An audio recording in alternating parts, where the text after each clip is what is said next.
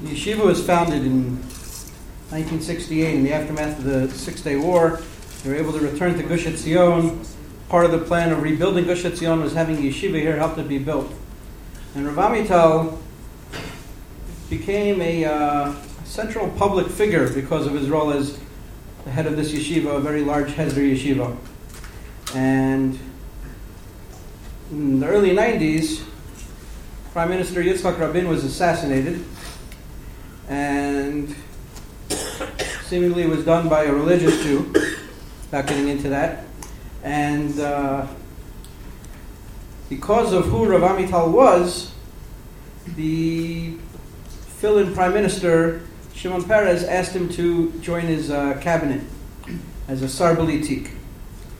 And Rav Amital, as we all know the story of the crying baby, always considered being part of the public and the public eye, playing a role in society is something very important. He accepted the role. But we know very little about it, most of us here in the yeshiva, because the little bit we know of Rav Amital is his role in yeshiva. So to give us a different perspective on Rav Amital, we have here his right-hand man, who was also a Talmid in yeshiva, Rav Amital, and a little distant relative of Rav Amital. So I'm fascinated to hear what Rami Yishai has to say. Please welcome him. Thank you.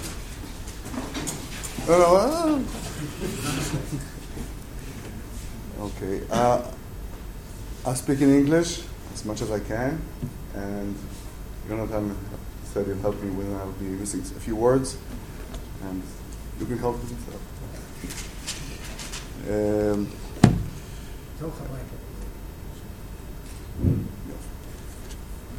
Since I don't know about his right hand, because if I was his right hand, so he had two left hands, and that's not so good. Since I was also a Talmid before I was with him when he was a minister, I want to start from 1982, which is the year when I joined the yeshiva, and say two things that were very meaningful for me in the connection with Rav Amital. It began then, of course, and then as years passed, as a Talmid, and later on.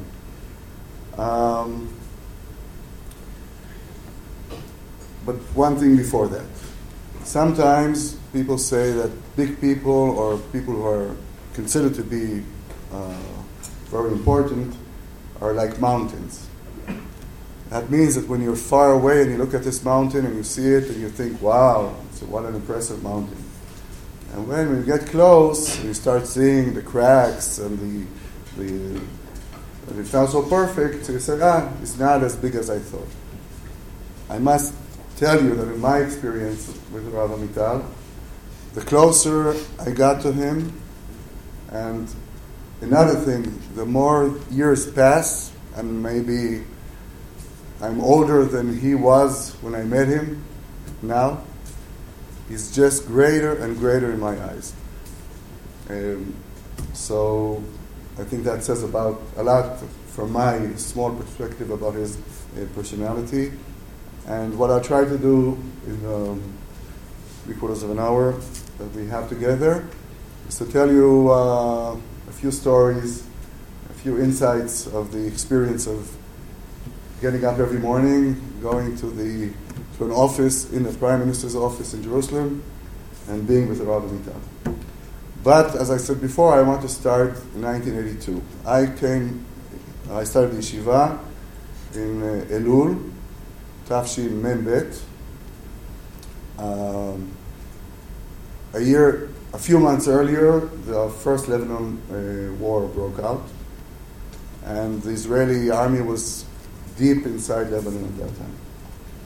I don't know how many of you know the story, but there were Christian citizens of Lebanon that were actually on our side, and there were the Shiites and the Palestinians, which were our enemies, not immediately, but as time went on, worse and worse. And there was an incident where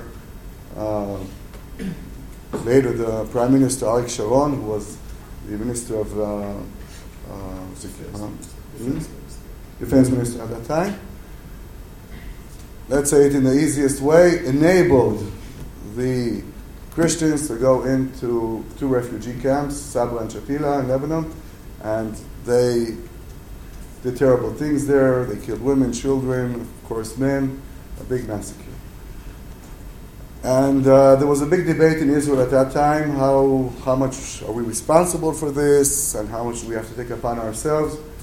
And Rav Amital, which was, as usual, unique and very, very brave, while many of his students were in Lebanon.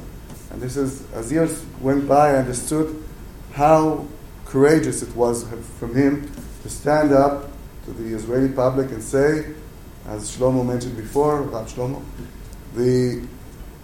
we have a moral responsibility about what happened there. And Rav Amital paid a very high price in the Tzionut Hadatit and in at least half of the population of Israel that were very angry at him.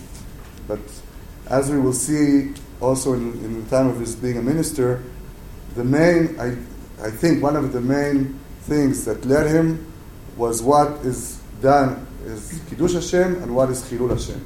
And when he saw something which is a terrible Chilul Hashem, he couldn't stay silent. And he did what he had to do, and as I said before, time and time again, he paid personal prices for doing that. But the truth was the most important thing, and that was, I remember I was young, I didn't know a lot or anything about him, and I was Shiur Aleph, Rav Tavori Zichron Lebracha was my Ram. He was the Rosh Yeshiva, Rav Amital. So this came out, and it was very difficult for us as young students to understand this. How can he say such things? He was right, and he was courageous. The second big lesson I learned at that time, I don't even remember what the debate was about. I think about the Yamit, but I'm not sure. That was a bit earlier. I don't know why I was here. But at that time, I don't know. יש עוד תרמוסטט עדיין? יש במקום. Okay. At that time, in the rear pole of the Beit Midrash, there was a little box, thermostat, and when it would want to tell us what's going on, so there was a note put on the thermostat. So the note said that on Motzei Shabbat, there's going to be something in the Beit Midrash, a Sikha. So we all gathered, and I don't remember even what it was about. But it was something which was, again, in a big debate in the Tzionut Hadatit at that time. And Rav Amital got up and gave his opinion. Then he came down and invited Hanan Porat, Zichrono Livracha, from Kfar Etzion, who was one of the people that invited Rav Amital to be the Rosh Yeshiva here. And although he was his rabbi and he was a student in a certain way, they were always debating. And Hanan gave his idea and his view, and then Rav Amital went up again and he said, okay, you heard my view, you heard his view, now it's your challenge. Do something about it. You decide. You would never come and say, this is the truth, this is what you have to do. We had no discounts. He didn't do the work for us. We had to do the work by ourselves. That was the biggest, educational message or idea that he taught us then, and it's already 40 years. Yeah. And I remember this again. I don't remember what it was about. Oh, Shlomo is always with the... When he starts forgetting, I'll start worrying. In the meantime, it's still working. Okay. I never remember, so it will be harder for me to see when I'm over the hill. Okay. So this is like before we start. Now let's start talking about the time itself when he was minister. As Shlomo mentioned, or Jonathan said, Rabin was assassinated by a religious Jew, and this is not something we should ignore, because this was one of the reasons why Rav Amital felt that he should accept the invitation of Prime Minister Peres at that time.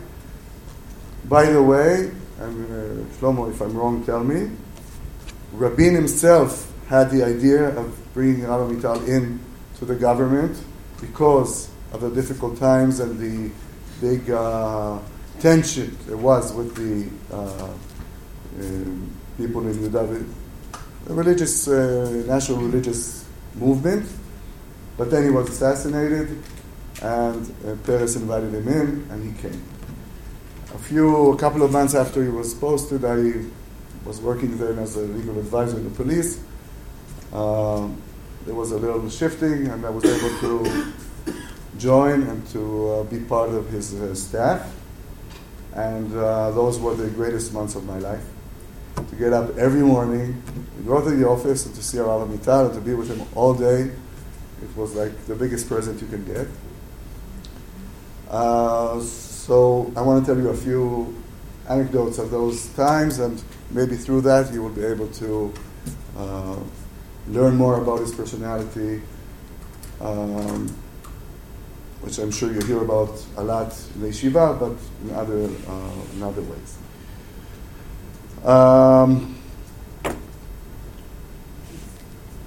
Some people criticized him that he wanted to become a minister because he wanted to become a minister and have the benefits, a big nice car. At those times, ministers were driving around in Volvos, okay? So somebody, I know who, I can say his name, I won't say his name, said, he went to be a minister for the Volvo, okay? Like that was like the highest, wow, a Volvo. So I want to tell you this story. One thing I learned from Rav Amital, another thing was that when you are invited to some place, don't come late. Important people always come late. Let the group wait for him. It's important, right? So they'll sit, and then he comes in.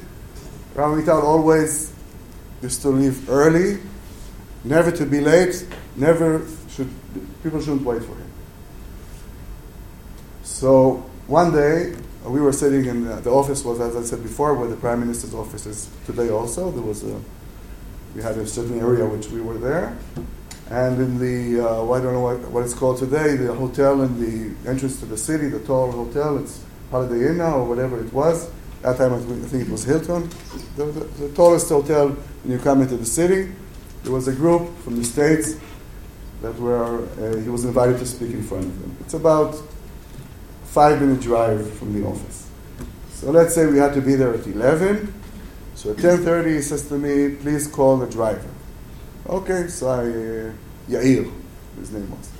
So I tried the telephone. We had a telephone for something new. He didn't answer. We had a beeper. I sent him a message. He doesn't answer. The minutes are passing.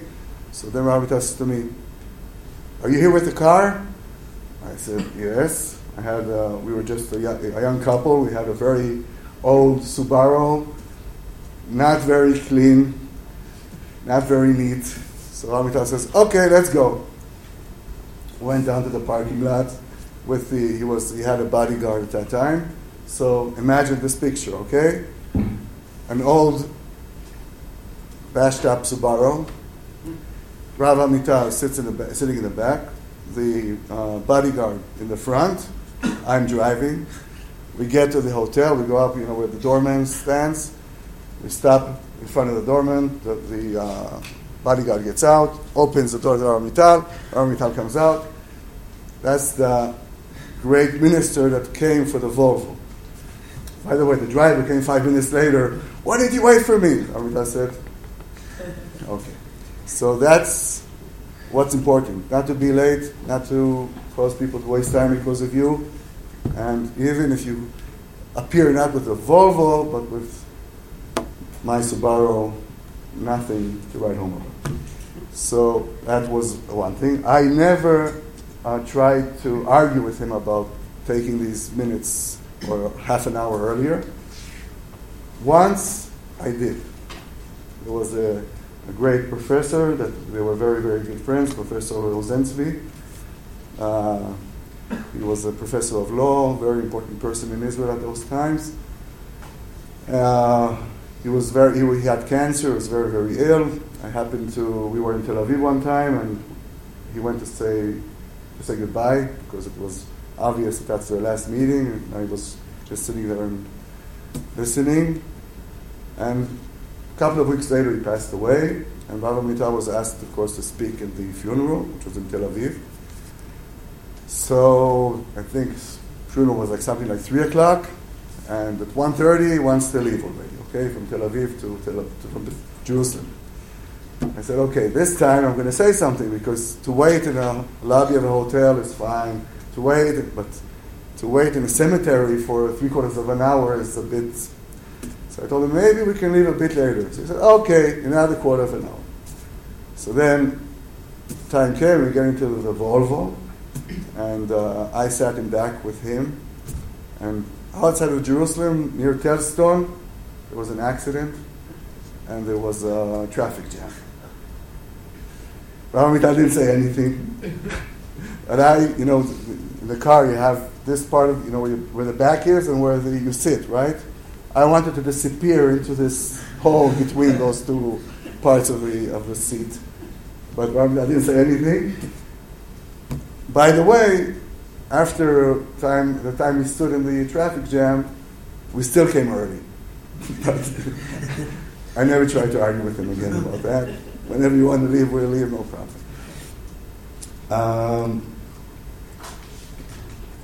Rav Amital was officially a minister without a portfolio, but he did have, Shimon Peres asked him to be in charge. I think he asked Peres to be. It was like mutual, in charge of the connection with the diaspora.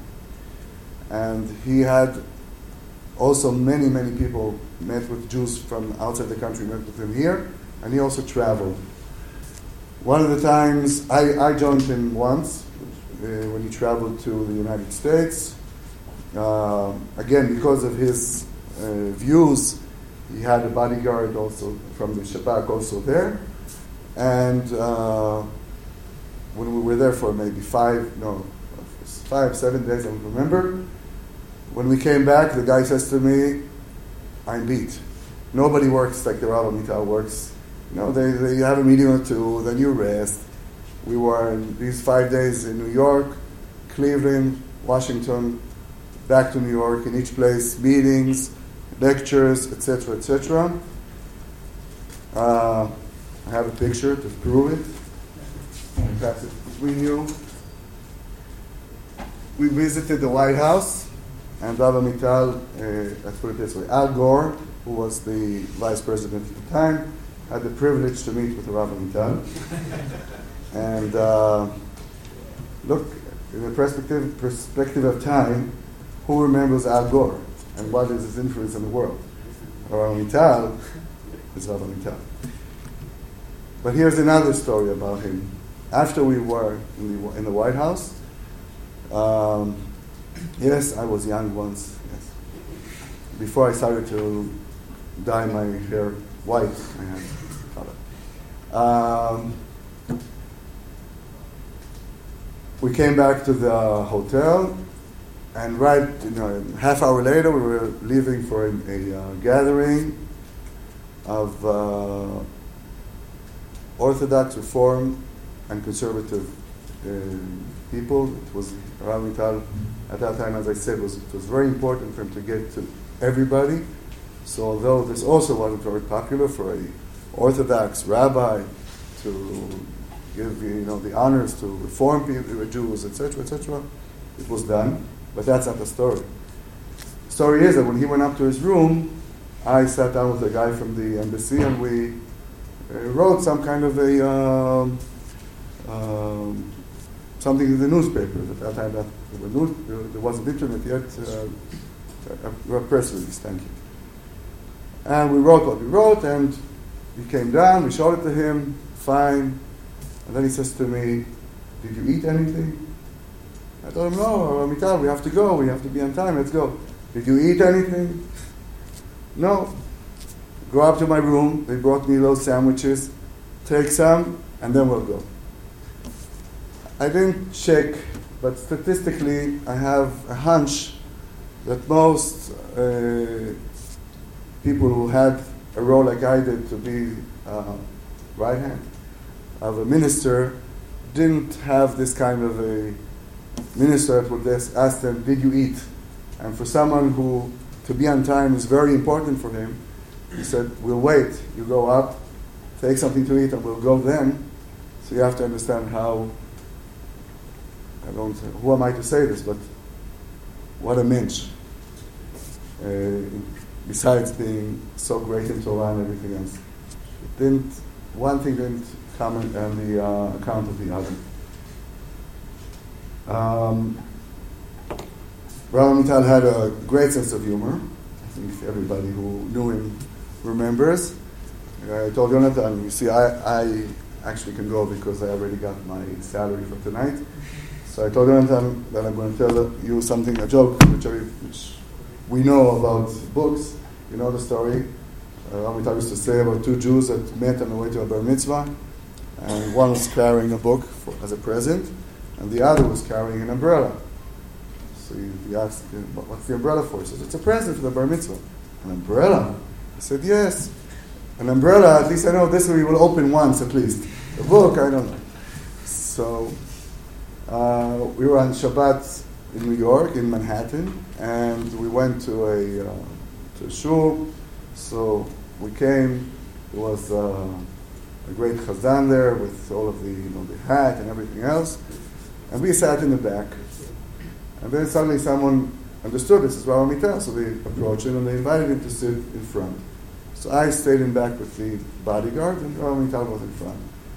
And then the chazan started doing his stuff. So Rabbi Amital turns back to us. So that was, those were the moments. He used to say that sense of humor is a segula for Yirat Shamayim. And once, at least, I heard also an explanation from him about that. He said, someone who has a sense of humor he has a proportion in life, proportions. What's more important, what's less important, a healthier attitude to life.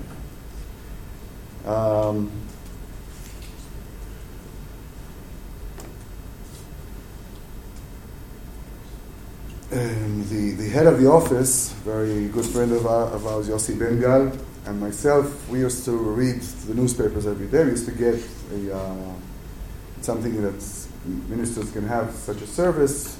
There is a certain company that takes out every day from the media what was said about this minister, about this office, etc. And you don't have to go through the old newspapers; they do it for you. And we used to get the material and go through it and see what should we deal with, etc. And as I said, things weren't going very well with the Tzionut Hadatit, and many untruthful things were said. And we used to like to that's right, let's do something about it. We used to sit with him. Said, Chevre, always with it. Says, first of all, tomorrow, these newspapers, they're going to wrap off fish, so nothing to worry about. But more importantly, he said, I wasn't sent to this mission by the Tzionut Hadatit. I belong to the whole, all the citizens of Israel. That's my mission. And in this case, also the diaspora. This book, I'm sure you saw, which has people wrote about Rabbi Amital. I will read something short that he said. I'll read it in Hebrew and I will translate it if we need. This was in a different time when he was abroad. I wasn't with him that time. It was the Jewish Congress in Moscow. Got together and it was very important for him to be there. And he repeated this idea many times, a few times, but that time it became public. I'll read it in Hebrew. קיבלתי את ההזמנה לשמש כשר בממשלת ישראל בלב כבד. אך מתוך תחושת אחריות כלפי העם וכלפי התורה. התפללתי שבצד זה אוכל לצמצם קצת את חילול השם הנורא שגרם אותו מעשה רצח מתועב. So, I can be a witness. Rav Amital it was very difficult for him to leave the yeshiva. And I'm not exaggerating, but he, from the, being in the government, not meeting with Jews, etc., that was great. But to sit in the, every Sunday for 5 hours and hear the prime minister and ministers bragging about themselves, he suffered. He suffered. But he felt that he had to take this mission. And once a week he came to the yeshiva and gave a shiur klali every 2 weeks. That he didn't, he tried not to miss.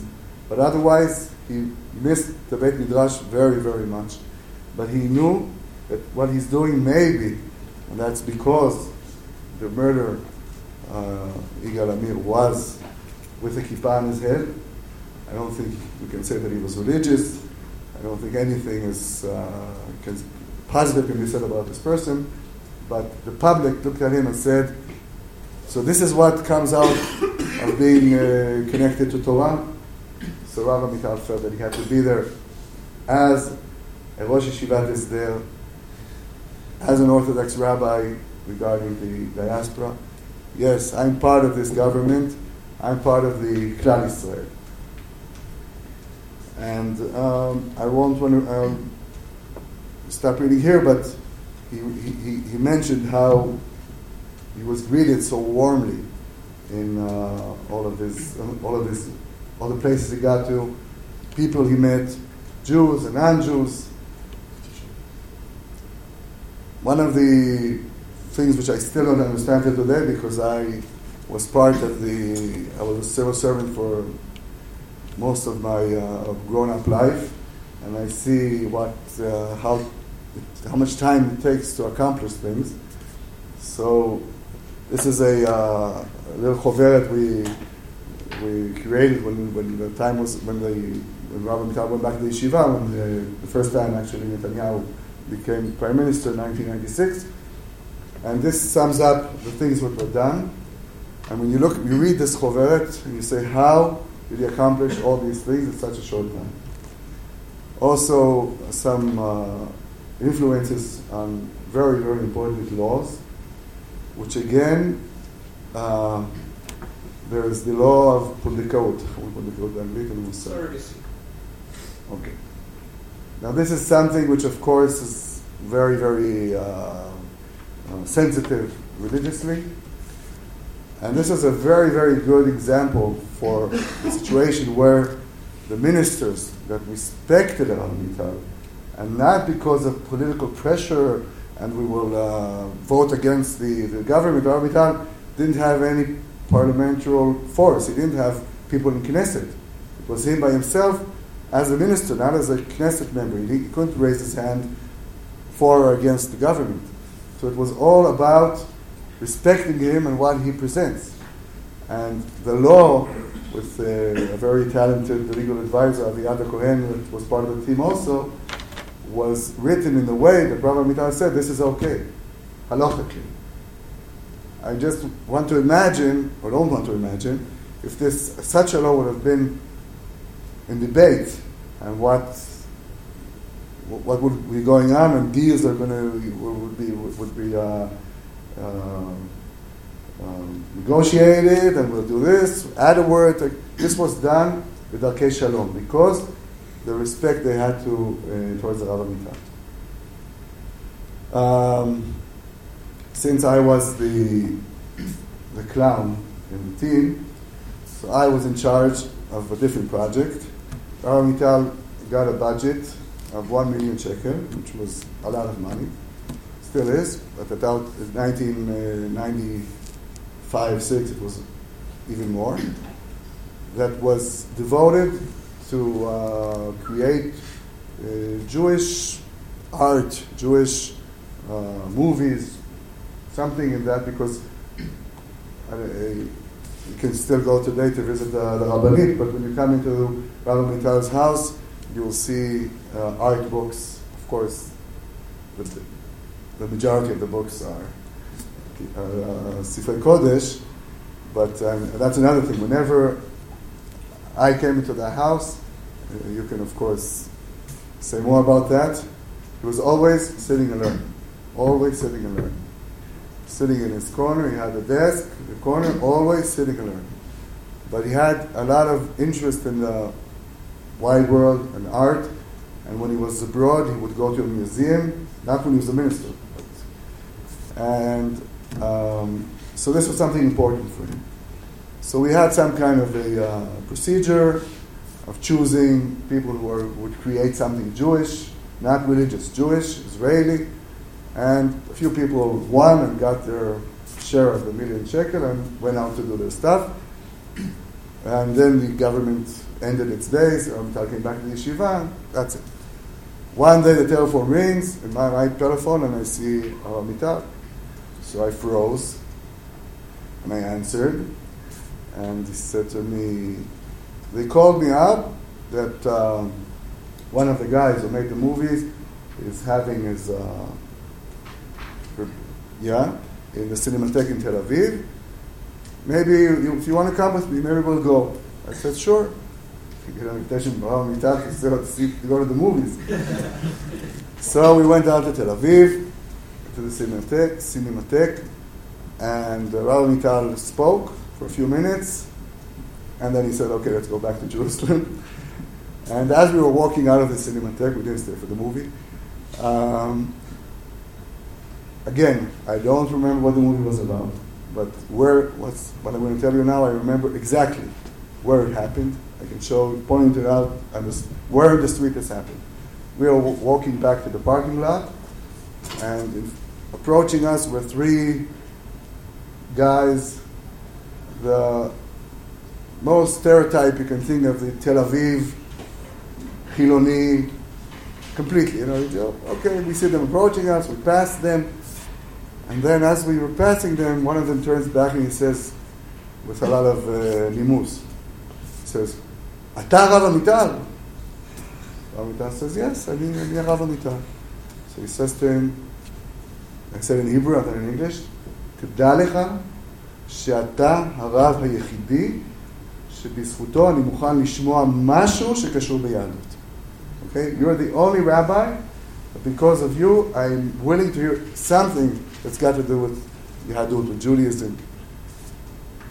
And his ability to be someone, but I think it's because, as we said, we started, the truth, to be a man of truth, and out of his private interesting and what he needs and what his respect will be.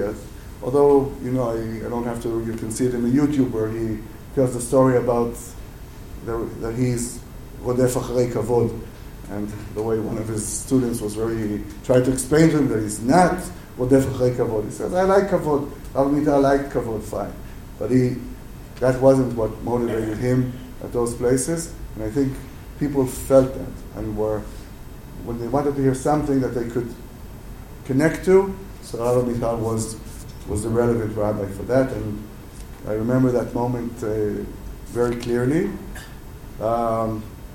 He didn't say anything after that, but being near him the way I was at those times, his face, he had this look in his eyes. It was very, very, it meant a lot to him to hear that. Just from someone in the street, it was a very special moment.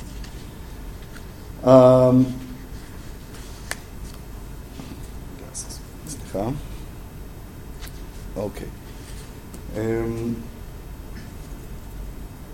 Another thing that he dealt with at those times was the organization called Adi, which deals with people who tragically pass away or accident, etc., that they're willing to give their organs to people who need them. Halachically, of course in his view, but I think it's almost a consensus that halachically once it's the moment of death is there according to halacha, so it's not only permissible but it's important if you can save other people by giving someone will give the organ to someone else.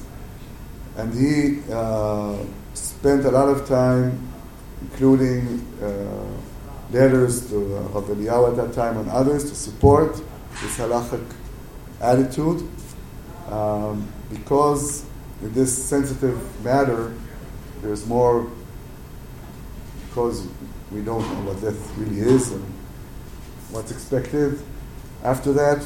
We think we know, we don't know, and people are very mystic about it.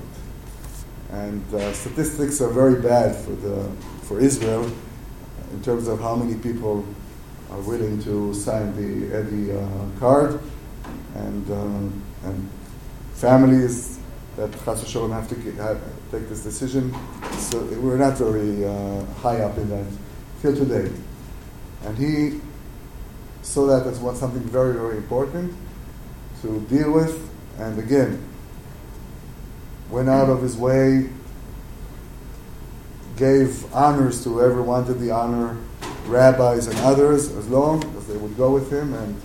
And we had 2 days in Yun about this publicly, which he came and talked in front of people to convince them that it's okay. Now that it's okay, it's important.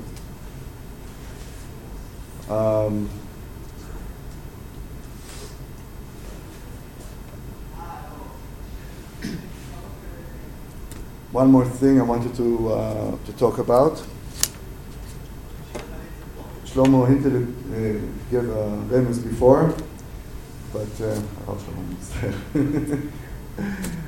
We're also very close friends and also family, so it's.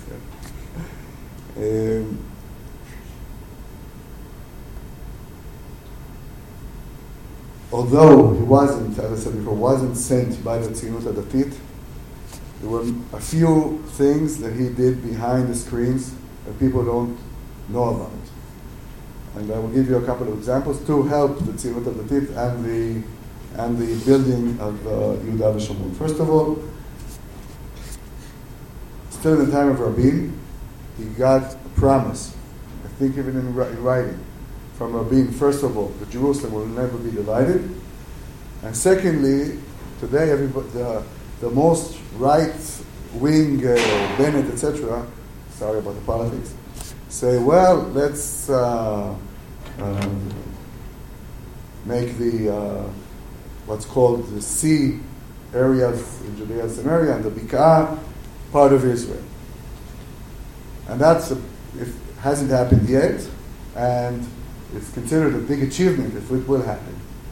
So Rav Amital at that time, with the Neymar group movement, which I never was a part of, because I worked for the government, that was their idea. And he really preceded this and got agreements that the Gushei Yashvut, which we're talking about today, already then, in the 90s, he had promises that they will become part of the state of Israel.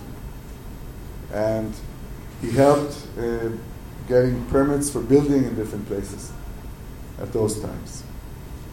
But there are two stories I want to tell you which are really unknown, I think. There was one guy,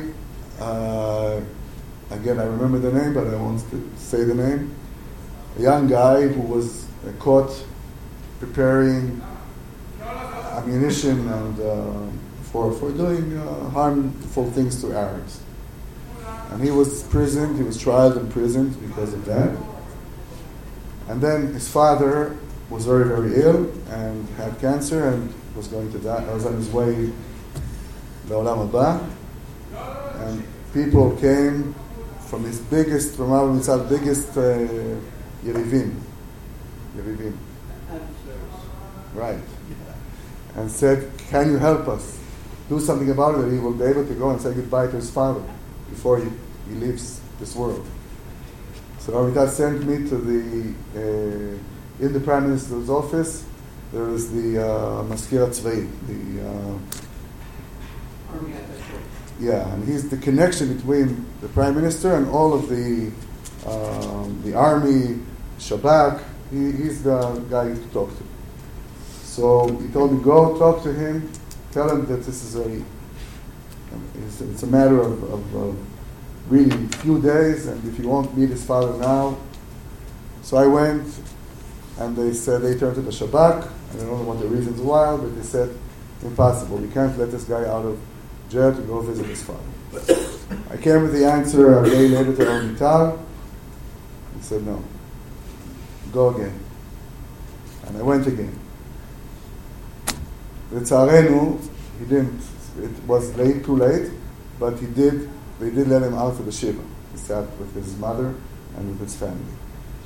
And this Rav Mital did quietly to the people, and think this guy resembles everything Rav Mital was against. Okay, this is like Yigal Amir's twin brother.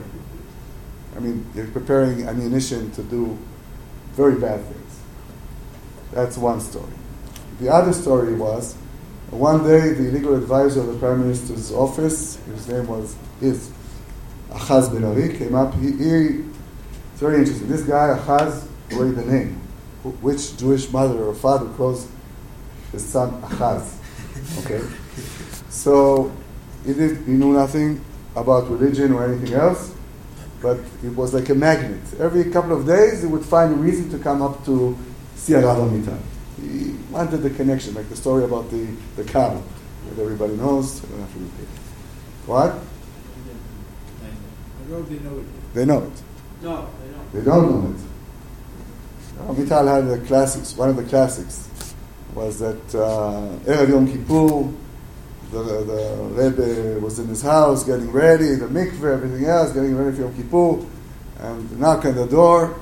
The simplest farmer from the village comes in. He has to speak to the rabbi. Erev Yom Kippur, he must speak to the rabbi. So they let him in. He says, Rabbi, my cow is giving birth. Is giving birth, and what do I do? Or this? So Rabbi told him, it's okay. Do this way, do that way. Send him off. So the Talmidim can say, Rabbi, Erev Yom Kippur, this is what you have to deal with. He said, you don't understand. Erev Yom Kippur, he wanted some connection to Avinu Shebashamayim, some connection to something holy. So he wanted to talk to me, but what does he have to talk to me about? So he came with a cow. So Achaz used to come with cows, all kinds of ideas. But one time he came with a very big cow. There was the radio station called Arutz Sheva, which was broadcasting from a ship illegally. Supposedly they were outside of the waters of the territorial waters of Israel, but actually it was a fiction because anybody who stood on the beach in Tel Aviv could see them. But officially they were outside. Anyway, they were doing illegal stuff, and a few years later they were shut down. So Achaz came and he said, listen, I have an idea how to give them a suggestion to become legal. That they should come up to land, and they will be the radio Ezori, the district radio of Yehuda v'Shomron. And now anybody who knows anything about technology, since Israel is built it's very narrow, so if they sit in Beit El or wherever they want on their district in Yehuda v'Shomron, everybody will hear them in Tel Aviv, wherever they want. This was a very nice idea. I spoke to, I don't know if to say his name, someone that goes with a stick, you know who I mean, which was one of the heads of the Arutz Sheva, and he came for a meeting. I was sitting in Rav Mital's office, Rav Mital, Achaz, this guy, and myself. And Rav Mital says to him, okay, this is the idea, what do you say about it? And it was like giving him on a golden platter, just to maintain that ship costs them a lot of money. And they're doing illegal stuff. And here, when you come into land, you'll have everything. Because the idea was to start getting the things together again. So And what was the Rav Amital's obligation? Why should he help the people who, if there was any radio station which was saying very, very bad things about Rav Amital, it was Arutz Sheva in those years. But Rav Amital again said, okay, we have a good idea, it can help, it will help for the atmosphere, let's try to help it happen. This guy, since I didn't tell his name, only the elderly know who I mean,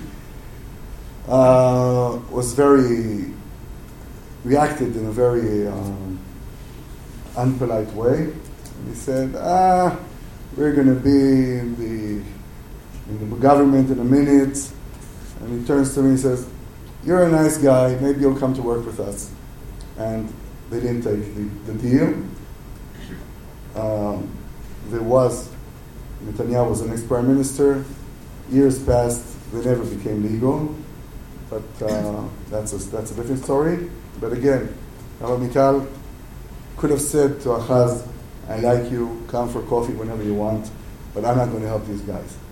But he said, no, arrange the meeting, because we have an opportunity here to help to get the pieces together again of the people. So let's do it. גבעת הדגן באפרת. Also. הסיפור של גבעת הדגן, אסור היה לבנות. ראש המועצה באפרת לא הצליח. נכנס הרב עמיטל, נכנס אז, זה עוד היה אצל רבין. לפני שהוא היה שר. נכנס לשבס, שבס הכניס אותו לרבין וסגר את גבעת הדגן. אבל זה שוכחים. מי שגר בגבעת הדגן באפרת צריך לדעת שמי שסידר את ההתיישבות שם זה הרב עמיטל.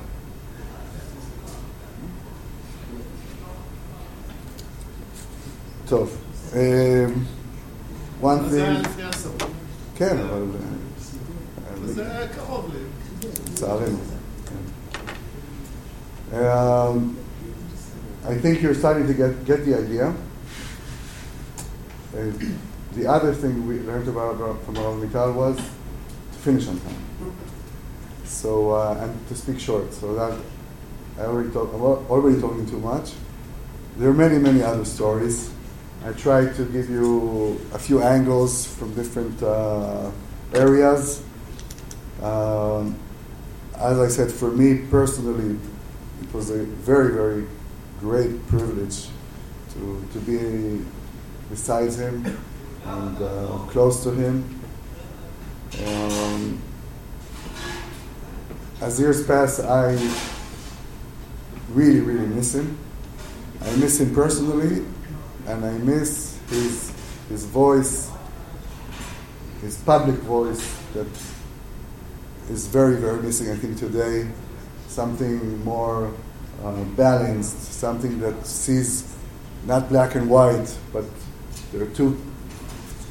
Life can be more complicated, and you have to look at the big picture and understand that you have to give and you have to take and you have to balance. And as I said before, you would think that as years pass, you would say, okay, he was a nice rabbi, but I'm already my own career, I have my own family, I have my own. So when I look for a vote on Shabbat, I'll open the yeshiva's internet and I'll find what Amital said about Parashat Shabbat. No. He's more and more and more relevant, at least in my life, and I think his voice is really missing, and I think we have a big mission to try to deliver his ideas and his way of thought and the responsibility that he had to all of us.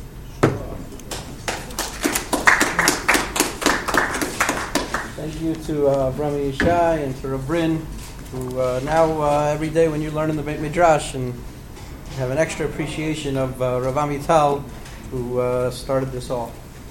Yeah.